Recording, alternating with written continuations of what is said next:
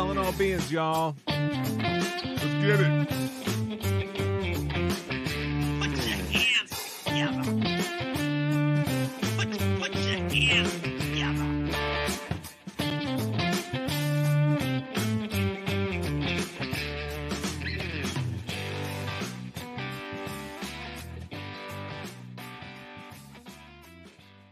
Yeah, welcome back to Calling All Beings. I'm your host, DJ, along with my brother, Money Nate. What's going on, brother? What's up, DJ, man? Good to see you. And man, it's about to get crazy up in here because we are going to have on the executive producer of The Secrets of Skinwalker Ranch on History Channel. This brother's got an Emmy. I can't believe it. Wait, did you say He's got an Emmy? that's not quite right? I don't No. think. What? No. It's two. He has two Two? Emmys. Okay. Yeah, it's You two. sure? It's two. I'm positive. Two. It's Utah. Dose. Utah. I want 2 of those meatball sandwiches. Utah, bring me 2.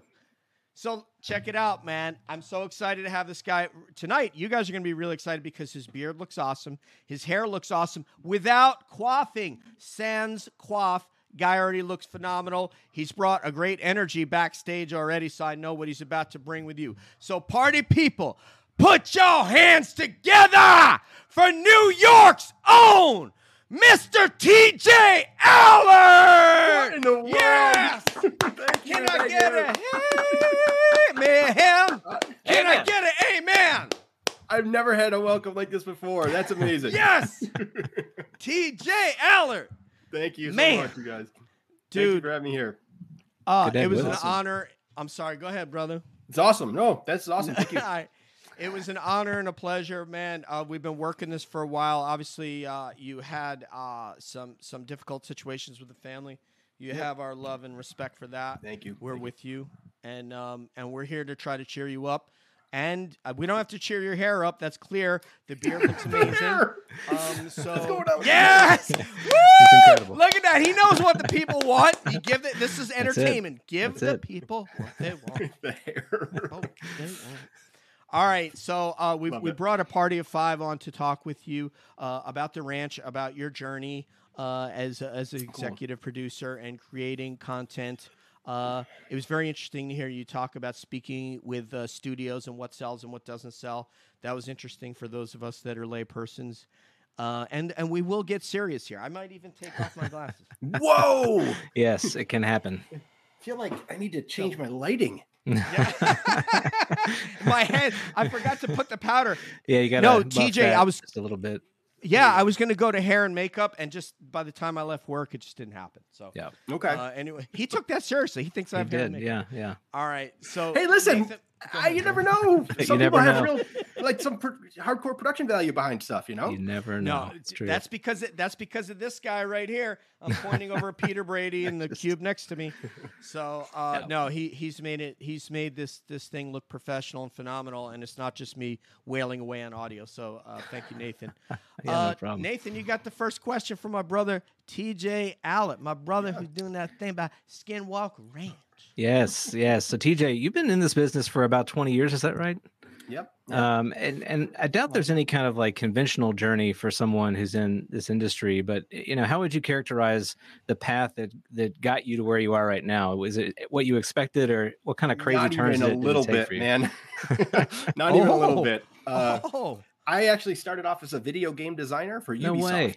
Wow. I worked on the very first Batman animated series game for the Xbox, GameCube, and the Nintendo 64. So That's I'm kind of dating awesome. myself back in the 90s. When we used to design games back then, we weren't programmers. I wasn't a coder. Okay. That we designed. So it was called Team Gotham, right? So Ubisoft hired a bunch of designers in New York. I just happened to be one of them. I left McKinsey and Company. I started off at McKinsey and Company as an analyst training in the Okay. training program. Yeah. And it just wasn't for me at the time. I was, young. And so I got an opportunity to design games, and we made them with graph paper, Legos, and whiteboard. What? That's how we designed them. That's incredible. And, not kidding. The level design was all done like that on 25th Street, between 5th and 6th. I think it was. Mhm. Yeah, 25th. is that 25th and 6th. storyboarding? Is that a form of storyboarding, or was I that the actual? suppose. No, Okay. we literally designed the okay. gameplay, and then we'd have to pass it off to the coders, and then they would put everything into the engine, and it was running. That game was running on the old Ubisoft engine that ran Rayman, which was their big platformer. Right. It Wow. was a Ubisoft. It was like the French Mario. Gotcha. equivalent. So, do you consider yourself a gamer at all? Still, I still as I have my controllers. Yeah, I still play. That's keeping it real, folks. Staying I love grounded. it. I love Yes, it. I have a 9-year-old, and we play Minecraft a lot. Nice. Wow. And we also start playing. We've been playing Fortnite more and more. Oh yeah. I don't really like playing the shooters with him yet. Yeah. He's a little young, but Yeah. I'll let him play with me. Right. But then do you, yeah, so do you trash talk your 9-year-old, TJ? no, God, no. Listen, I I do it with my boys all the time, man. You got to put them in their place. That's what I Nathan's say. a gamer, man. I didn't know that. Yeah, till I'm a last gamer night. too. So my guys are 13 and 11. They're big into Okay. Minecraft. You know, they'll play pretty much anything. They got the Switch and all that kind of stuff. so. Okay. Yeah, I mean, I'm from a different era of gaming. Like we used to, I used to go to LAN parties, and yeah. there'd be fights would break out. People would throw cans of Mountain Dew at each other. It's like, there's a full- Mountain Dew reference coming. I knew it. Yeah. But I mean, I guess starting off as a game designer, and then after that, I helped launch Game Loft, which was a gaming, which is now a huge game publisher for mobile games. They were part of Ubisoft, so there's Ubisoft, and then Gimo is their hardware, and then Game Loft, which was initially their online component, became their mobile component. But when I was there, it was an online company, and I was a U.S. content manager, and I started to do game broadcasting before it was a thing. And it was around the .com bust happened, and then I said, I came to New York City to work in entertainment, and it was kind of working in entertainment. But after the .com bust and 9/11 happened, I lost my apartment. I lived 3 blocks from the towers at the time. Wow. And so I just, I was done with the gaming, and I was like, listen, I came here, I had a reason. And then I just started, I got a bartending job, started the auditioning, and, off to the races, performing. As an and stuff. entertainer, first as an actor prior to getting into production. Yeah. So Okay. I learned, it's funny. New York was such a different place back then. I used to perform at Upright Citizens Brigade Theater. It was an improv comedy Nice. place. And Amy Poehler was one of my first coaches. Oh my What? God. That's wow. how, and she wasn't famous at the time. She wasn't Wow. famous. Like all 4 of the UCB 4 were all my coaches at one point. Amazing. Wow. And there was only probably like 200 or 300 people maybe in the whole theater at the time. And it was like a big, it was a really close community. Right. And I was performing, 4 or 5 nights a week at dive bars and wherever you could. And at the theater under Gristides basement on 27th and 9th or 8th, there was a grocery store there. And that was the original. Gristides grocery, right? Okay. Yeah, Okay. yeah. It wasn't the original UCB place, but it was the one that I performed at most of the time. And then a lot of the people that I kind of came up with, UCB just blew up, and then all these people, they all went west, and they all, like, a lot of them became famous. Like I came up with a lot of people who ended up being really successful. Amazing. Yeah. As have you, by the way. No, it's all relative, right? It's all relative. Not Amy Poehler, but yeah. So, and then I realized, after auditioning so often and performing, and I had some shows like as a correspondent, in celebrity interviews, blah blah, all that stuff. And then I got into like commercial production, realizing the money is behind the camera, and it's you're a little bit more in control of your fate that way. Yeah, it's a little bit more stable. I really tried, like, how do you make your own vehicle? How do you kind of get something going? And I tried it from the outside, and it didn't work so well. And then I took a job at NBC, at 30 Rock for a while. And I was like, I'm going to try this from the inside. And, did pretty well with it there. But then eventually, you can only get so far internally, I learned. And I wouldn't have known unless I did it. Right. And so then I decided to kind of go out, do my own thing again. But now I have some production skill or production background and credits under my belt. And I started pitching shows with Joel Patterson, who's my producing partner. He and I went to college together at upstate New York at Hartwick. Hardwick College. Okay. New Yeah. York brother. We're New York Yes. brothers. You know that, man. Yes. Yes. Peak skill. Yeah. Right. Well, this is in Oneonta, right, where Hartwick is, and it's funny because at the time, and this always kills me. So Joel created Counting Cars, right? And you realize how that's a great small show. and it's long running, and he does really well. And because of him, a lot of doors have gotten opened for us to hear, for pitches to be heard. Nice. And what was funny though, and I found out later. So while I was at Hartwick with Joel, there's another guy named Curtis Gwynn. And Curtis, I ended up performing at UCB with him way back when in the early 2000s. Curtis was the showrunner and co-EP on Stranger Things for the last 2 seasons. So it's like, what is that show any good? I mean, yeah, right. Yeah. And he Doesn't come to mind. Ones that went to LA. So that's awesome, man. Yeah, so I mean, it's a really small. It's such a small community. It really is in entertainment, and I've just been lucky that I've had some longevity, and I've been able to kind of, keep it going. It is a war of attrition. Like the only people that I know, it's the ones that stay in are the ones that succeed. That's in front of it, behind the camera.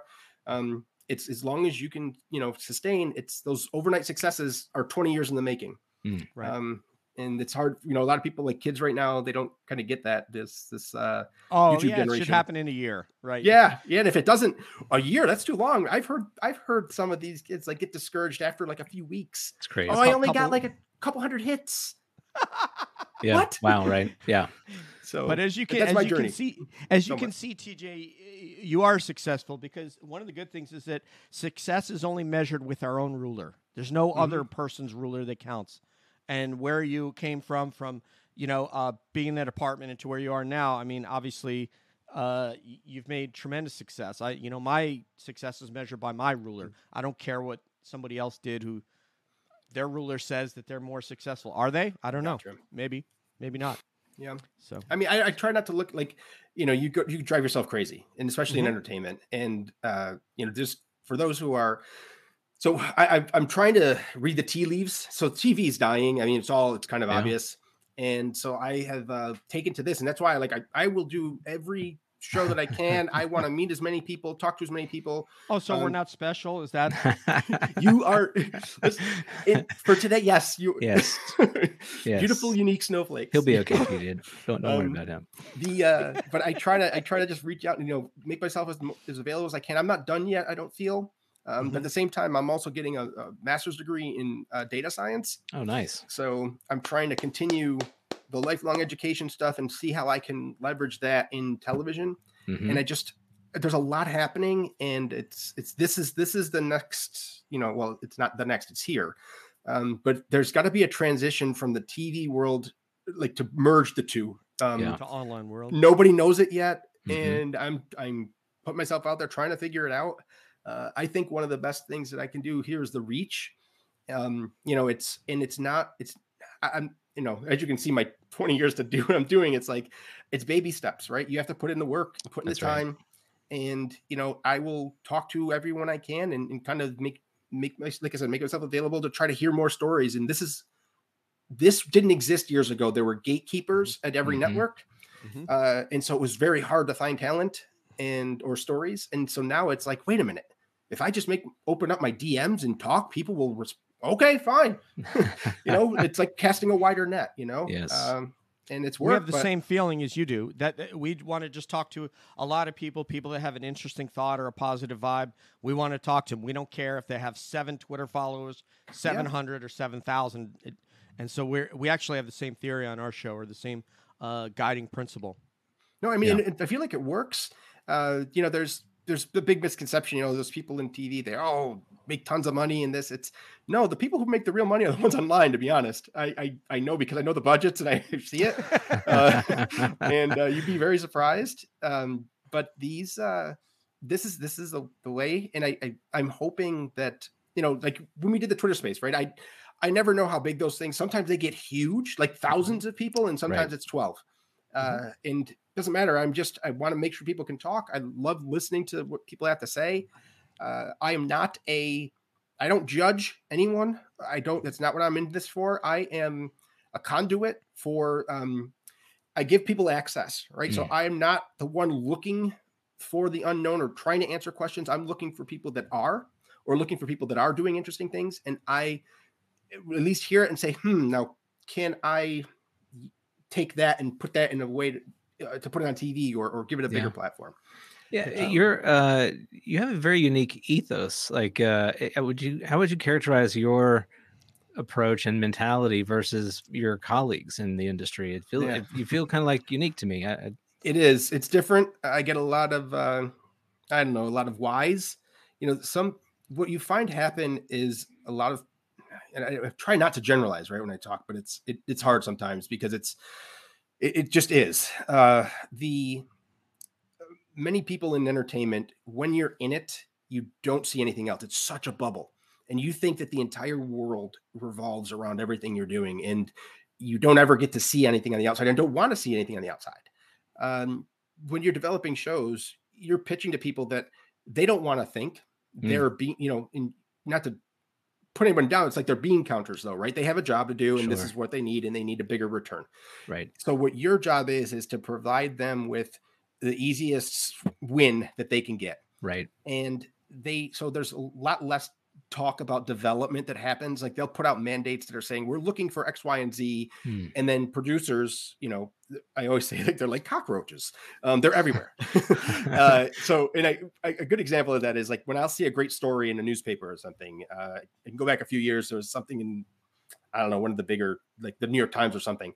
It was in the Sunday Times, and it was talking about people who were moving houses from like across Lake Ontario or something like that, right? It was cheaper to move a house than build a house. Wow. And it was in the Sunday Times, and I saw it in Sunday morning, or whatever. I saw it online, and I immediately start tracking down, doing my OSINT investigations, trying to find who the sources are. Bam, I find them. I leave a voicemail. Next morning, I get a call back, and the woman was like, blah, blah, blah, we're talking. And she's like, you're like the 17th or 18th I've talked to already. I'm like, man, that means that 17 other people got to you before me. Incredible. And so, yeah, but the way that I see it now, people don't want to look like I'm looking. I pound the pavement, right? At a certain level, people just feel like people just come to me, they'll just find me, but they don't. At least my experience is they don't. And I'm not at the level where I just snap my fingers and make a show yet. Someday maybe I'll have that ability. But right now, I have to keep on hustling. And it is different. It is. I don't know any other people that not like I'm saying I'm a beautiful, unique snowflake or anything. And I always use that line because I don't believe anybody is. Right. I feel like people have elements that are great, and everyone shares those. But I don't know anyone else who has this approach. Yeah. So I know it's a long-winded answer to your question. No, that's awesome. Love to hear it. So when you don't want to be in the bubble, you move back to Buffalo, and you go and get your master's degree, and that's how you're like outside the bubble, and you're able to connect with real life. It is. And I mean, I live in Orchard Park. I live about 4 miles away from the stadium, from the Bills Stadium. And it's a different world here. After living in the city for so long, I didn't realize it was like that up here. And I'm from central New York, which isn't Western New York, Buffalo. And living in New York so long, it's the same thing. You get these blinders on, right? And you think this is life, and everything outside of New York is like diet life, I used to call it. It wasn't really life, but it was. And now that I'm outside of New York, I'm like, that's crazy. This is real. Some perspective. Yeah. It is. Yes. It is. Yes. And so in the industry, like where I live, there's a couple of huge YouTubers here that I never knew. I mean, tens of millions of followers. And you wouldn't know where they're from. And so it proves that you can do it anywhere nowadays. It's just trying to catch a wave. And, again, I'm kind of just going through this all like, I just want to be as open as I can for people and try to reach out. And listen, this has been, I've pitched so many things that I've already heard from reaching out like this the last year plus that it's amazing. Some things are moving, some, fall by the wayside, but I'm very honest and open with people about it. It's not me. I will take you and present it. And if it doesn't work, hey, good luck trying another way. Right. I can give it my swing. But that's kind of how I work, I guess. So awesome. And for that, I'm even happier that we had you on, that you are so grounded and that you do take that approach and value real life more so than somebody who wants to be cocooned and just live in that bubble. So So Yeah. yeah, we're even more honored than we already were if we would have just had a Hollywood bigwig.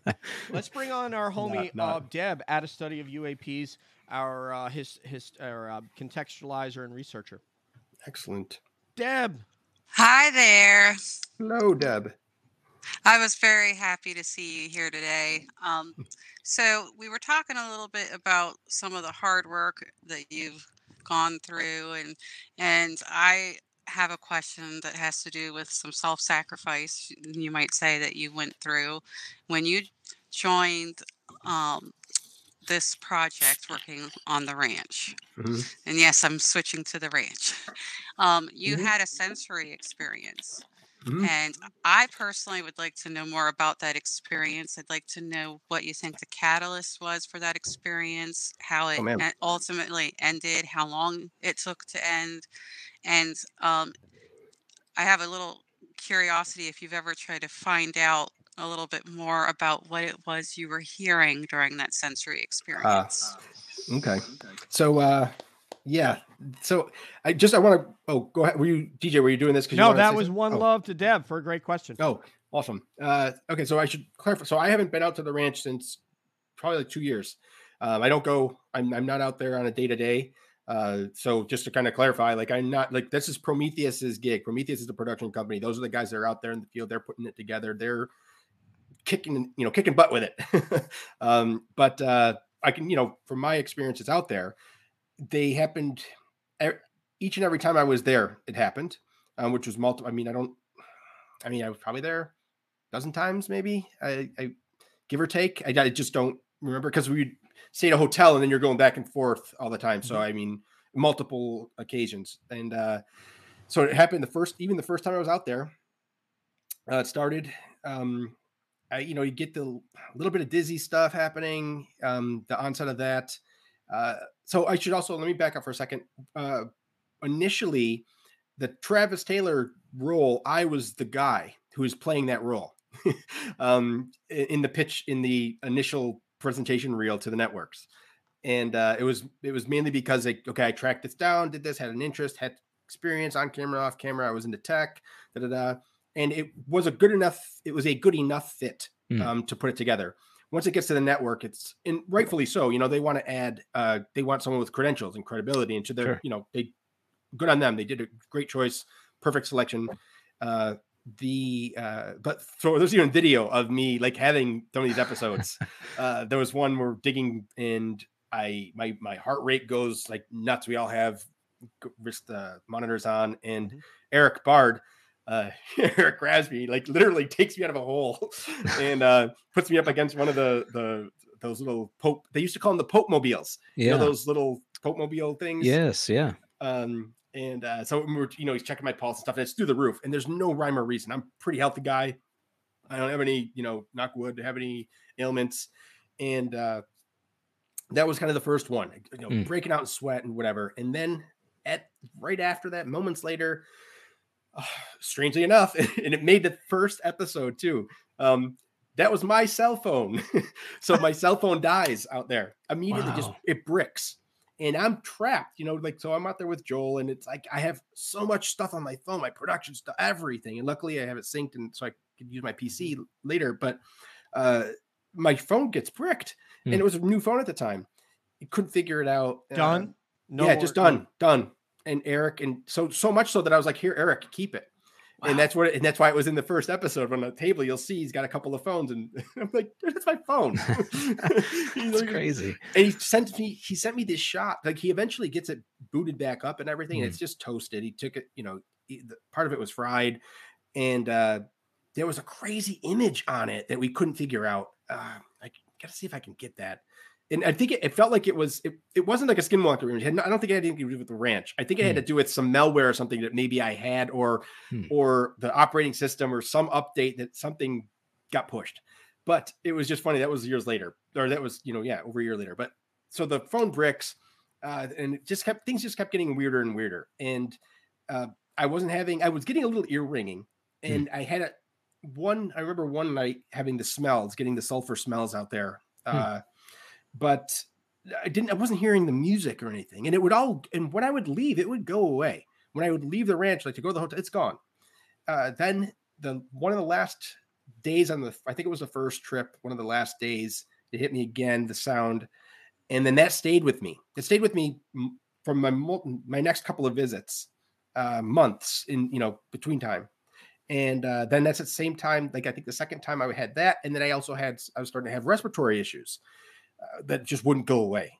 And that lasted like a good 9 months. So multiple visits back and forth. And I'm going back and, I'm in New York City at the time, me and my wife, and my son at the time. And, I was just sick. Going to the doctor, they couldn't figure it out.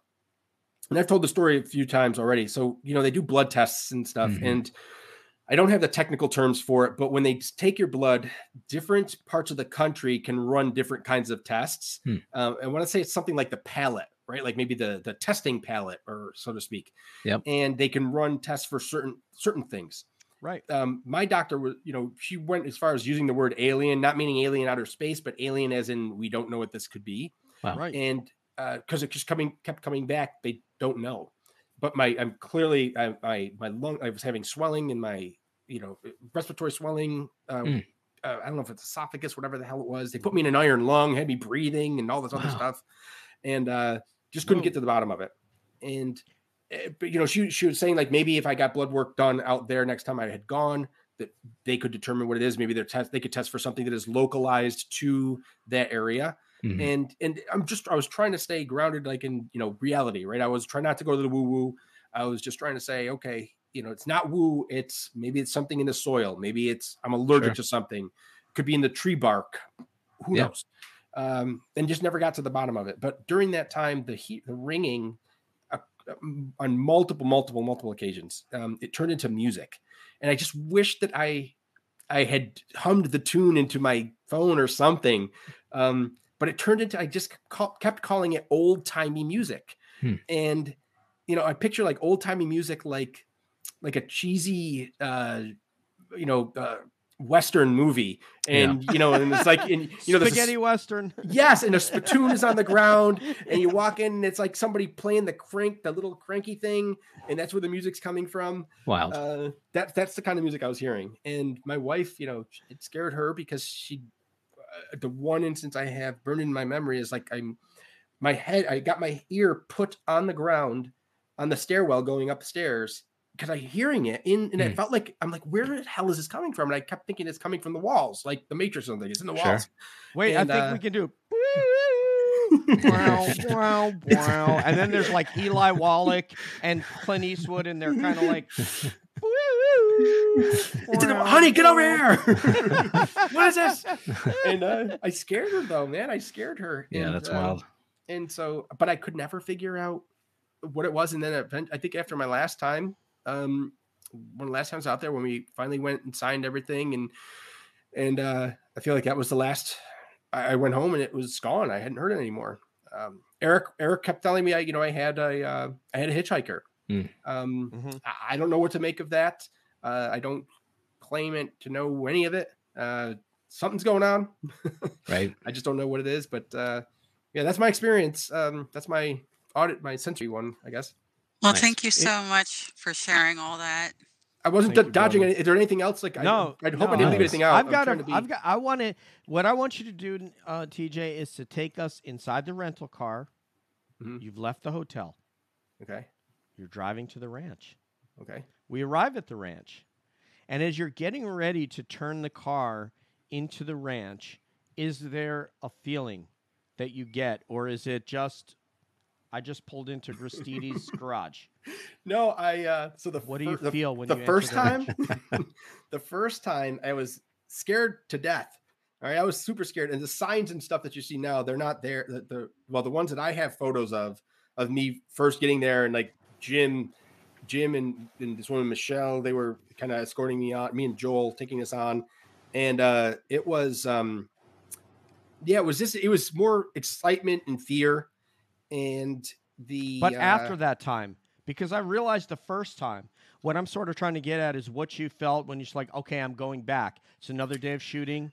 And now that you know what to expect, how do you? Oh, so yeah.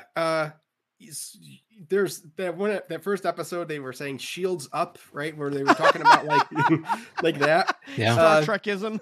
Sort of. And so they gave me a power stone. They gave me this big stone that I kept in my I had like cargo shorts on, and I had this big stone in my pocket. They called it a power stone, and that was supposed to ward things off. And it had been successful, I guess, the first few times I was there, or the first few days, because it really didn't hit. It wasn't like a I can't even remember. Was it the first 2 or 3 days? I think that stone, I guess I remember saying that the stone must have worked. And I feel like at a certain point it stopped. And again, I don't know. You try to be respectful for people. If they're putting faith in something like that, then who am I to discount it? Listen, if it works, then that's awesome. If it doesn't, that's fine too. I got a rock in my pocket. I'm okay. But like whatever. So, but it was scary to go back, and Joel, he didn't have any issues at all. We did have a lot of tech issues though, but you're scared, you're kind of hyper aware of stuff. And then you see things, you see things, and is your mind playing tricks on you? Is it not? Am I really seeing that? Did that really happen? Then you're always asking, like, did you guys see that? Did you see that? And then I had gone out with Caleb for a long time alone, the two of us, just like driving around the property and stuff. And we saw crazy stuff, man. I'm not going to lie. Wow. But he's just like, I was going to ask you if it's your attitude that prevents you from being fearful, but I do need to get Akashi Chris on here. But is it your approach? Because people talk about what you bring to the ranch is what it's going to reflect back on you. So if you're bringing an aggressive attitude, if you're bringing weaponry, is your approach is that causal in the fact that you don't feel threatened at all times? Or I don't know. I don't know. I can only go by with with everyone else's like a body of experiences or the numerous experiences. What everyone is saying is, this is kind of the way it works. For me, maybe. I mean, I never felt threatened or anything. It's, I think one of the conversations I was having with Eric is like, well, listen, maybe it liked you, just wanted to go home with you. Maybe it felt like you were a pretty cool guy. And it was like, hey, charm the spirits. They want to go back to Motel 6 Could be. Or Hampton Inn, wherever he's staying. I think it was the Winterton Suites, actually. I think it was. It was Tom's. The Winterton Suites. Spirits, next time he's there, just ask the front desk clerk. They'll tell you. Akashi Chris. Yeah, let's get her on here. Deb, thank you so much. Thank you, love. Yeah. Hi. Akashi. Where's that name come from, Akashi Chris? Why do I know that? My name is Chris. But it gets better than that. I'm actually obsessed with the Akashic field and Akashic records and the ability to, use your mind and, really hook up to that network that lies within, and this is a huge puzzle. So, and I'm like, there's got to be something, that creative intelligence of the universe sitting right there. And it's like, some people learn how to write it and some don't. So that's where I got the Akashic. Akashi Chris. I thought it'd be like Akashi Chris. He thought it was the label that put out Motley Crue's records, but it's not. There we go. Yeah. That was Elektra. But anyway, it's a common misconception. Yeah. Saying Motley Crue. And yes, for anybody looking, yes, that is Travis Taylor behind me because I'm a super fangirl of the show. TJ, it's definitely a pleasure talking to you. So I do have some questions. I have something specific. Based on your experience, so in looking at like going back to season 1, I've watched it multiple times. So going back to season 1 again, and there's so much focus, and this flows perfect to the previous conversation. So much focus on the equipment and the failures, and I wasn't sure how much. I mean, obviously it's a production, and you have to show some really cool things. I can't believe that bricked phone was yours. That's crazy. So. Yeah. As a producer, and what percentage of your efforts do you think were hurt or halted or somewhat distracted by the phenomenon? Because that I think you were in a living lab under conditions that might not want you to find out. So can you tell me a little bit about that? Sure. I don't know if I give you a percentage. Just a feel, It's like, No. I don't. I'm just trying to be as transparent as I can with stuff. Like I'll answer all this as best I can. The equipment thing is you always bring backups upon backups, right? So you you don't miss a shot. You don't. I mean, well, no, you can miss it in the moment. But I mean, if your plan is we're going to do an aerial shot of this, of fly over the ranch with a drone. I keep hitting my own microphone. I'm trying to set up a new. Yeah. Sorry about that. I'm trying to set up a Love it, man. mic here. You're as cool as the other side of the pillow, TJ. Continue, please. If you're trying to get a shot like that, or like you got something slated to do, you're gonna get it one way or another. If it doesn't work that day, maybe it's the next day. If it's something like that, so you're gonna get the stuff done. But it's definitely a pain in the butt. Like I had one of our DJI, the Phantom 2 Pro, I think it was at the time, the big white one. Sounds like bees, when it flies. Thing fell out of the sky, like literally fell out of the sky, just like you saw in front of Homestead 2, how it would lose. The difference was it was in the air when it happened. Wow. It just, and at that time, the guy who was shooting with us, he was, he works on the Expedition Unknown, the one with Josh Gates. Josh Gates. Yeah. So Evan Stone, his name is. He's awesome DP. He travels the world, and he's like, "Listen, guy, I've never seen that. Like, he's been everywhere. He's seen all of it. With Josh Gates has been everywhere. So yeah." And Evan's like, "Dude, I don't know." He goes, this stuff does happen in these certain locations around the world. So I don't know if there's anything gets actually missed. Stuff gets lost though, and so that's funny. One of the first times we were out there, Brandon, the first day we shot. We were doing some shots. Me and Joel. This is the first trip we took out there. First time I met them in real life. After tracking them down for over a year, when we left and we went back to the hotel that night, and you check all your footage, and okay, let me step back. Footage doesn't exist unless it exists in two places, right? Doesn't matter. You can have a copy. If you don't have a copy of something, you might as well not have it, because if that copy gets lost, then it's useless. So when you bring it back, it's called dumping your footage, right? You dump your footage and you make a copy of it. And so after you make your copy, you check everything. And Brandon was like, I'm going to be curious to see if you guys got all the stuff we shot. And there was some corrupted stuff. We missed one interview. We lost a lot of, and it kept going in and out of focus, which was weird because it was a manual focus. So it shouldn't have happened. Bizarre. But when we told him, we got most of it, he's like, well, that's a first. He goes, and you guys are the chosen ones. He said, because most people don't get any footage off the ranch. It just doesn't come off. We're like, wow. So that was cool. Wow. Not that anyone was out there, other production companies were out there trying to shoot it. He's just saying, historically speaking, nobody gets any shots off the ranch. And that's exactly what I was wondering, because it seemed like that there's something trying to stop. It's a combination of factors, right? But there's obviously something trying to stop you, and I would think that would cause some major headaches from a production perspective, because you always have to plan 2 or 3 times for something that other people don't have to be challenged with. It's true. It's so true. Like brute force, right? Maybe it can't stop brute force. Like maybe it can stop 1 or 2 cameras, but if you have a dozen, it's like, all right, I can't stop all of them. So one of them's going to catch it.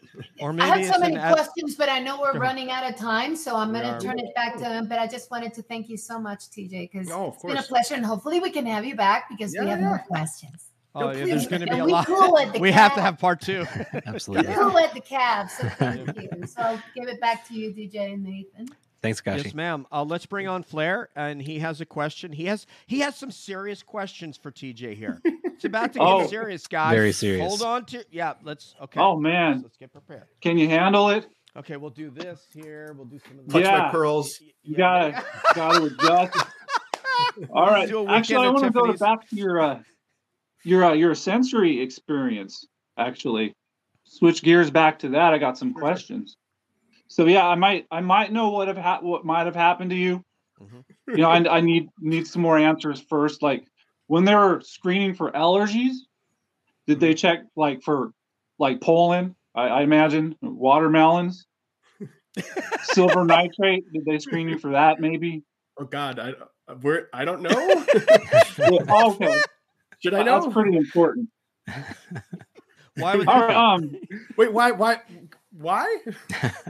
Well, just part of my theory. We can come back to that. Okay. That's a good beard. You got a nice beard, actually. Very nice. No doubt, man. Does it grow fast? I bet it grows pretty fast, right? Dude, I think if I didn't, if I went 2 days, it would be your my condition. everything.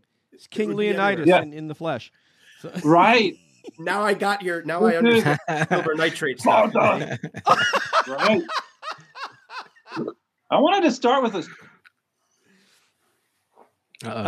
We lost. I'm scared I'd mess that up. Who's your daddy? What does he do? What are you doing? Who's your daddy? And what does he do? Yeah. Okay. I love Anyway, that back to the soundboard, serious man. I miss question. that. Those are the best internet days. So good. Those are good times. All right. So on the night of November 19th, 2021, which was the Beaver Moon, the last full moon. Okay. I didn't name it that. Did you experience any excessive hair growth? Oh my God. I don't know. I don't know. I always have excessive hair growth. Interesting. I should write that down too. That's a TMI. fine. I'm giving TMI here. How about itching? Probably. Yeah, strange behavior like drinking out of toilets or anything weird like that. No. Okay, that's good. That's good. This is positive. We're heading in the right direction. Yeah.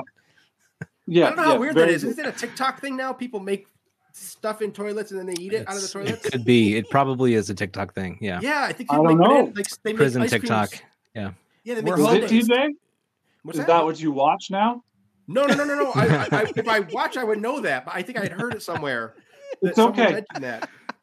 I will not judge you. I will not. I watch whatever I can, Okay. man. I'm looking. Cool. It's cool. So do your like odd tastes like trigger any hostility from your coworkers? I mean, the drinking from the toilets and the weird scratching. Yeah, okay, I could The say. Flair, you odd better get- TikTok videos. I mean, I'm going to do like the judge in A Few Good Men. We better get somewhere, counselor. You're leaving like these little nuggets, right? Yes. So when I'm hearing, Yes. when I'm hearing like, so you have to be pretty crass to get this out, but have you heard of this thing now? They call it poop mask in the office. Have you heard of this? Like people I have not. I guess it's a thing. I haven't been to an office in a while, right? Because of COVID times and everything. But someone had mentioned this, and I had to go and Google it. I guess a lot of HR departments in bigger companies, you're not allowed to wear your mask in the restroom if you're going to the bathroom. I don't understand it because it can get on your mask and pollute your mask, and then you're spreading that. Like, oh my God, who knew? So when you talk about drinking out of the toilet or something, it just kind of triggered that. No, that's cool, man. I like where this is going. Random info. Yeah, random info. Okay, so how about let's talk about favorite food. Like, how do you like your steak? Well done, rare, radioactive. No radioactive. I like it very rare. You like rare? Okay, that's very interesting as well. That's interesting. Yeah, isn't it? Yeah, I think so. I think if it's well done, it's like eating leather. Right. Do you have a predilection towards certain types of protein? Perhaps like lamb, maybe goat. I do love lamb. I think you better come out with it, Flair, because I think all the signs are there. Yeah. He wants time for a go ahead, diagnosis. man. How about lycanthropy? Have you ever been diagnosed with that? No. That's what my theory is. Itching. You ever reach for a milk bone sometimes? I do. I have crazy stories about that. I do. A friend of mine, when I was a kid, his mom used to give us milk bones as treats, and I tell my son this, and he calls BS on me, and then we have a dog. I take a milk bone and I'll bite a milk bone, and he'll, Dad, what are you doing? And I'm like, no, it doesn't. You can eat it. It's okay. It's almost like he's a prophet. Flair, you are prophetic. I don't know what to say about what I've experienced just now. Yeah. Wait, what was that? What was that? You are the secret of Skinwalker Ranch, aren't you? He hasn't. He believes. Flair, tell him what your theory is. Yes, you're a werewolf, bro. You are a werewolf. That you got bit. That was your experience. You had some time lost, sweating, all that stuff. Would you like to respond to that, TJ? Honestly, Be honest with us. Listen, it could be. I can't say no. I could see that now that you're saying this, I'm having like that aha moment at the end of what was the Bruce Willis movie where the kid was dead? Yes. I'm I'm having that flashback. All of a sudden I'm like, oh my God. All these things playing out in my head. Like, you're right. Yeah. So all along, we may have solved it here. Yeah. Right. All right, Chris. I mean, I don't know what to say now. I feel like we might have answers now. We've been wondering what's going on in this ranch, and now, I mean, take over, Nathan. I'm just. Yeah. Wait, were you there? Were you guys there? All of you, or when we were talking about the and maybe somebody sent me something on Twitter about the guy who claimed the Skinwalker defense in court. Skinwalker you guys? defense. No. Yeah, so there's a real court case about this. It was a different Twitter space where there's a real life. So there is a real component to the skin. Yeah, I think that's Skinwalker. Deb. I'm going to bring her back here for that because she knows about that. Deb, you're on mute. Come back. There you go. Go ahead. Deb. Yeah, I was just saying that after we talked about that a little bit, I found 2 cases about that. 2 different cases about people from the Navajo claiming that skinwalkers were part of the reason for their crimes. Right. And did one, and correct me if I'm wrong, but I thought the one guy, the judge accepted that as a defense, at least in one, right? Maybe it was a murder case, a brother killing a brother or something? I don't remember the final verdict. I just remembered that they considered it at length. And one was an uncle. One was an uncle that he said he was scared of. And they considered that at length and said this was his belief. He was scared his uncle was a skinwalker. Mm-hmm. Yep. Yeah. So hey, maybe it got in. I don't know, man. I get it. The hair possible. And we did. We just wanted to come up with something, with some funnies, and thankfully Flair came up with that, and it was beautiful. Now I know why you guys were breaking my chops about it. Like, you knew something was going on. Yeah. I'm like, no one's ever commented on that before, but okay, I'll go with it. The milk bone comment is what really threw me for that. Yeah, you know what we're gonna have to do. Hey guys, I think we got to get to this because we want to create an opportunity for TJ and Brandon to make a significant amount of money. Something that Cab doesn't, we're not interested, but we want these guys to make a significant amount of money. And Flair actually has created the answer to that, and he's giving it to you, TJ. I am. Awesome. Yeah. Are you interested? Nathan, make it happen, man. All right. So here we have Flair's own Skinwalker Ranch dressing. And let me tell you, yes, brilliant. Yeah, what do you think of this? You think I have a chance? I mean, you have a chance. You have a chance. You have a chance. He wants to have his photo on there. Yeah. Yeah. Absolutely. I love this, man. I love this. Well, I not only have merch. Yeah, is that your only product, Flair? Or do you have another one? I have it in 2 flavors. Actually, I have regular and radioactive. So there you have it. Buttermilk Ranch. Nice. Buttermilk. I love it. It's buttermilk. Yes. Very specific. And let us tell you, TJ, nobody from this show has called the U.S. Patent Office or gone on their website and patented it. So it's for you and Brandon. Make it happen. I feel like Brandon probably got that locked up. I know he's got the trademark already on it. Yeah, like I know television, man. That's great. I wish I knew how to sell merchandise and stuff like that. Man, just go to the U.S. Patent Office website. You can search and see if it's patented, and it has to be salad dressing, utility patent. All right, put it on a T-shirt. Yeah, all right, at least, yeah. Flair, thank you so much. All right, let's get Akasha. Chris has something, or Nathan has something actually. No, go ahead, sir. Yes. Okay. Sure. Yeah. Well, Chris, why don't you go first, and then I'll go after you. Actually, I wanted. So, based on everything you've been through, if you could put in a nutshell, what has changed you about this? What is the one thing that, in the core of your soul, has this experience changed you? I think it has, based on how you talk. Yeah. And what is that? What is so different about you because of this? God, that's a great question. No one's asked me that. So what? I think I have a new appreciation for this. It's kind of it opened my opened me up to the idea of other stuff, quote unquote, right? Stuff. Mhm.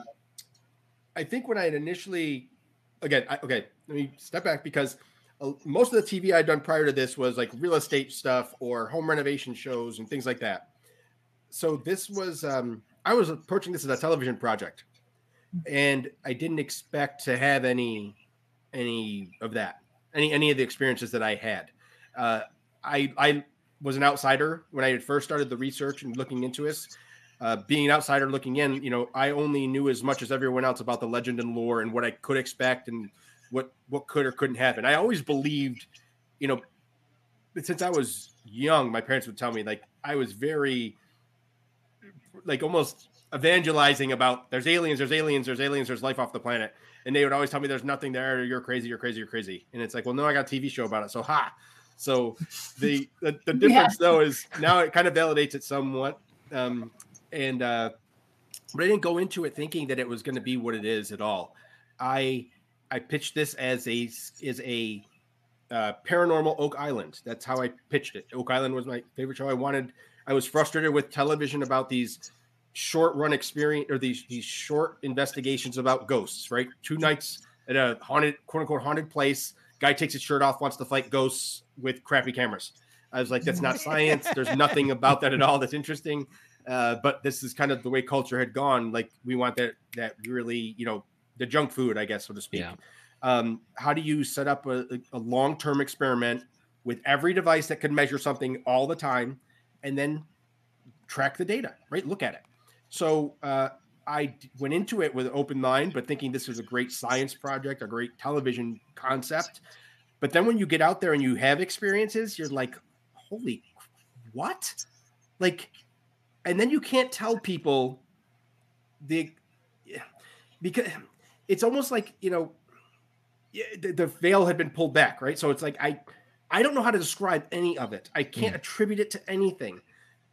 And I purposely don't, because as soon as you say something that attributes it to something, then you're immediately labeled as an XYZ. It loses credibility in certain circles, no matter what circles those are. And it's like a big Venn diagram, right? Not in our circle. Well, no, not in our circle. I'm gathering that more and more from people out online, but it's still, I walk a fine line between, I have to present stuff to buttoned up network executives who just want to make TV shows. So I can't present them something that's so far out there that they're going to be like, man, I'm not on board. Yeah. Like I tried that with the Bigfoot thing at one point. And I always tell people this, for what I have learned from talking to Bigfoot people, the plural of Bigfoot is Bigfoots, not Big Feet. I know. Didn't know that. I did not either. Like I your didn't know friend that. Joe. For me. I really didn't know that. Yeah. Wow. Yes, of course. Yes. And so when you Funny, present, it's true. It's like, it is. And when I would pitch Bigfootses. shows, Bigfootses, right? Big feet.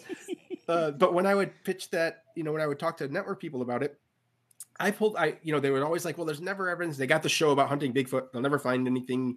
It just show's going to go on and on and on. It's kind of like chasing the dragon. The difference here with the one I pitched was, if you there was a documentary, I think, done. It was called like something 411. It was about missing persons and Bigfoot sightings. And if you overlay the two maps, the correlation is just scary.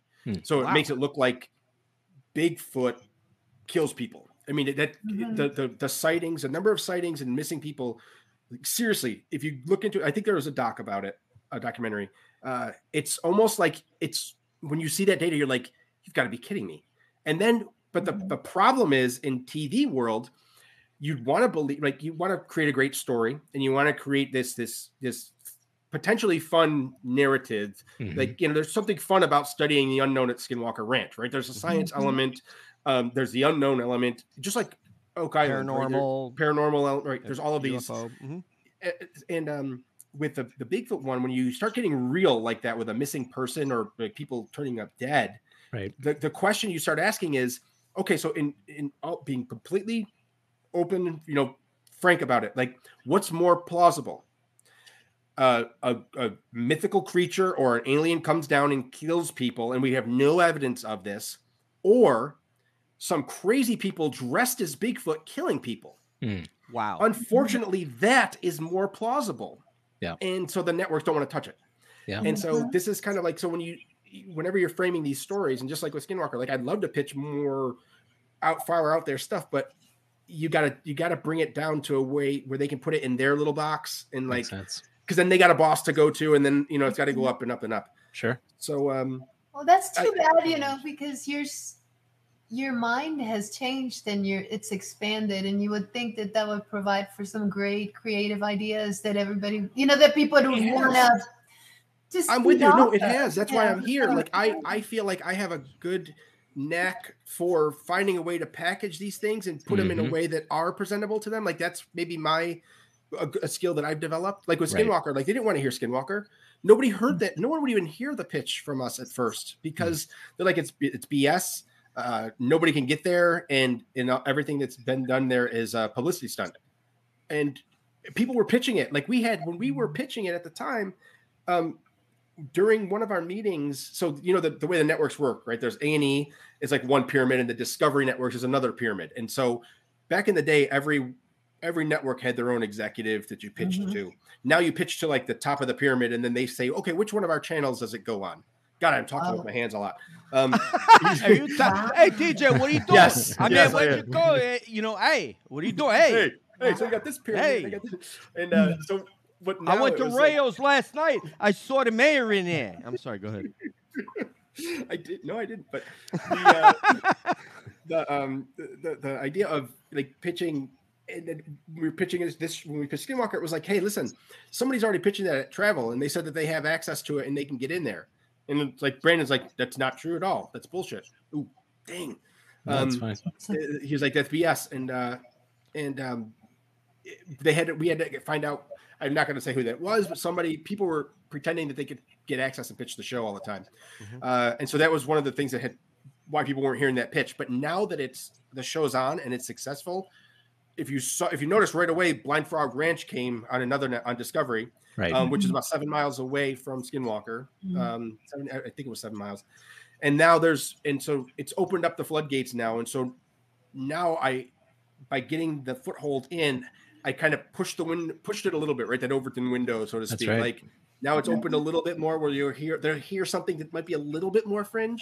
And then it's like, okay, claim that ground and then bring that to the norm. And then keep on taking those steps. And so I think that, with Skinwalker, the thing that's changed with me is my mind's more open to hearing these things and saying, how can I make something that is so unbelievable, more believable and plausible to a TV audience? Right. So, and it is. There's a lot of efficacy there because it is believable and people have had real experiences and had been quite scared. I want to just promo. There's a gentleman on our chat that is going on. You're going on his show, Bottled Water. Oh, Bottled Water. Yeah. U.S. Army brother to my Air Force me. And so we're really happy, and please go over and watch Bottled Water's take on TJ and what kind of craziness he might get up to. And also, I know it's untoward when you invite someone on, you plan on an hour and you ask for more time. But because my brother Nathan, that's right below me right there, has a question for you, I would ask you. For another question, and then we'll start the wrap. Okay. Awesome. Please. Thank you, so TJ. Much. Of course. If you could permit me to go a little meta for a second here as a lead up to this question. You've spent your life, creating entertainment and crafting that. And when you're doing TV or you're doing movies, you're creating experiences for the audience. You're taking them on a journey, right? You want them to go through a journey. And if, sometimes that formula like works and you get them exactly where you want to go. And sometimes it doesn't, but the point of the whole cutting scenes and that kind of thing is to help people get from kind of point A to point B, right, on a show. So take that concept. Is the phenomenon, what kind of show is it putting on for us?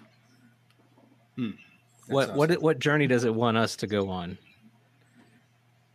Man, that's a interesting question. Is there an influence?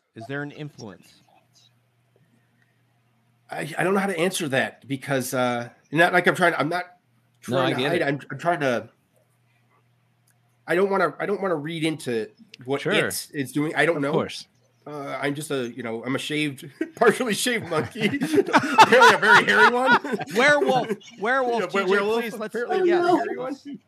Let's frame it.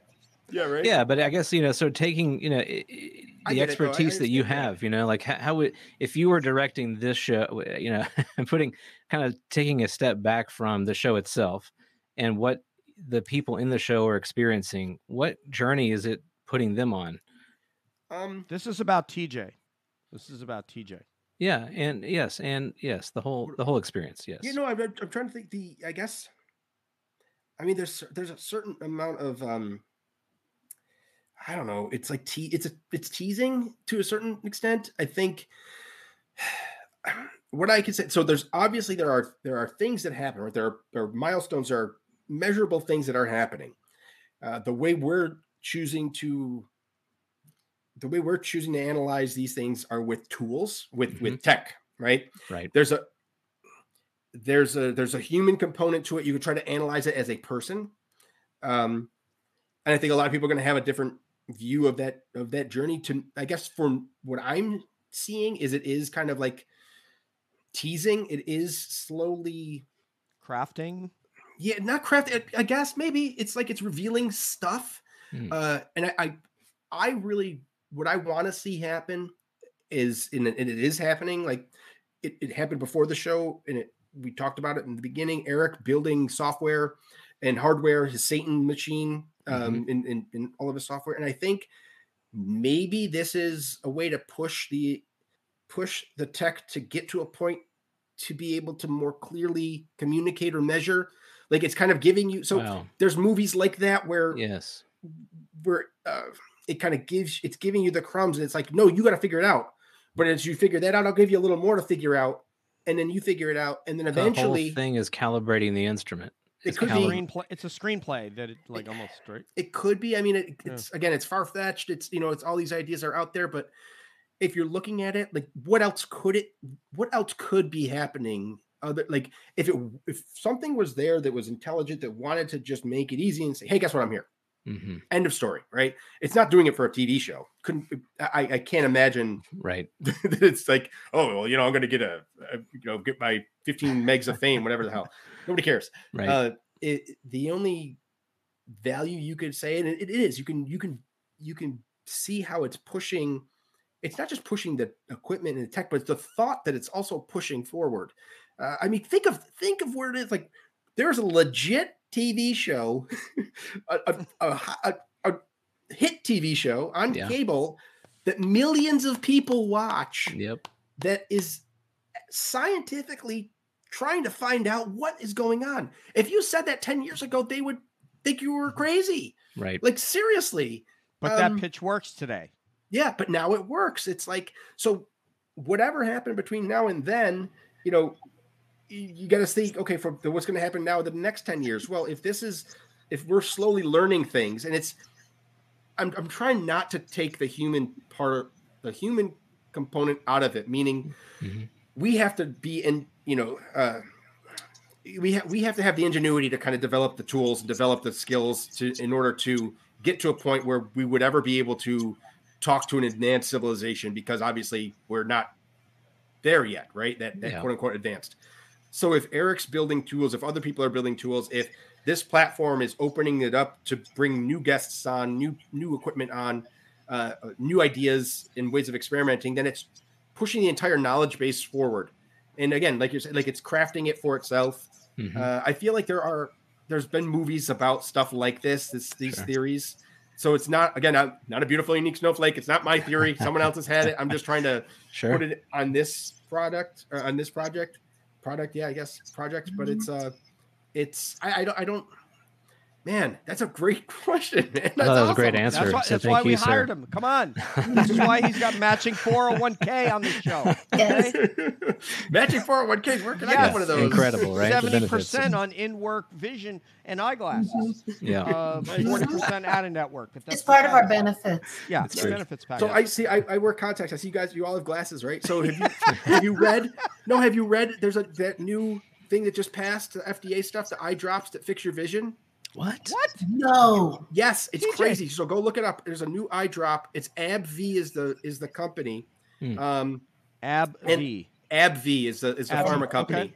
And I think so. The way it works, and it doesn't correct both, right? It might correct far nearsighted or far. I'm not sure which one, but from what I understand, the way that it works is your eye focus has to do with pressure in your eye, and so what this does is you put the eye drops in, and it regulates the pressure, but it only lasts for like 8 hours, and after it goes away, and so it's like 8-hour glasses.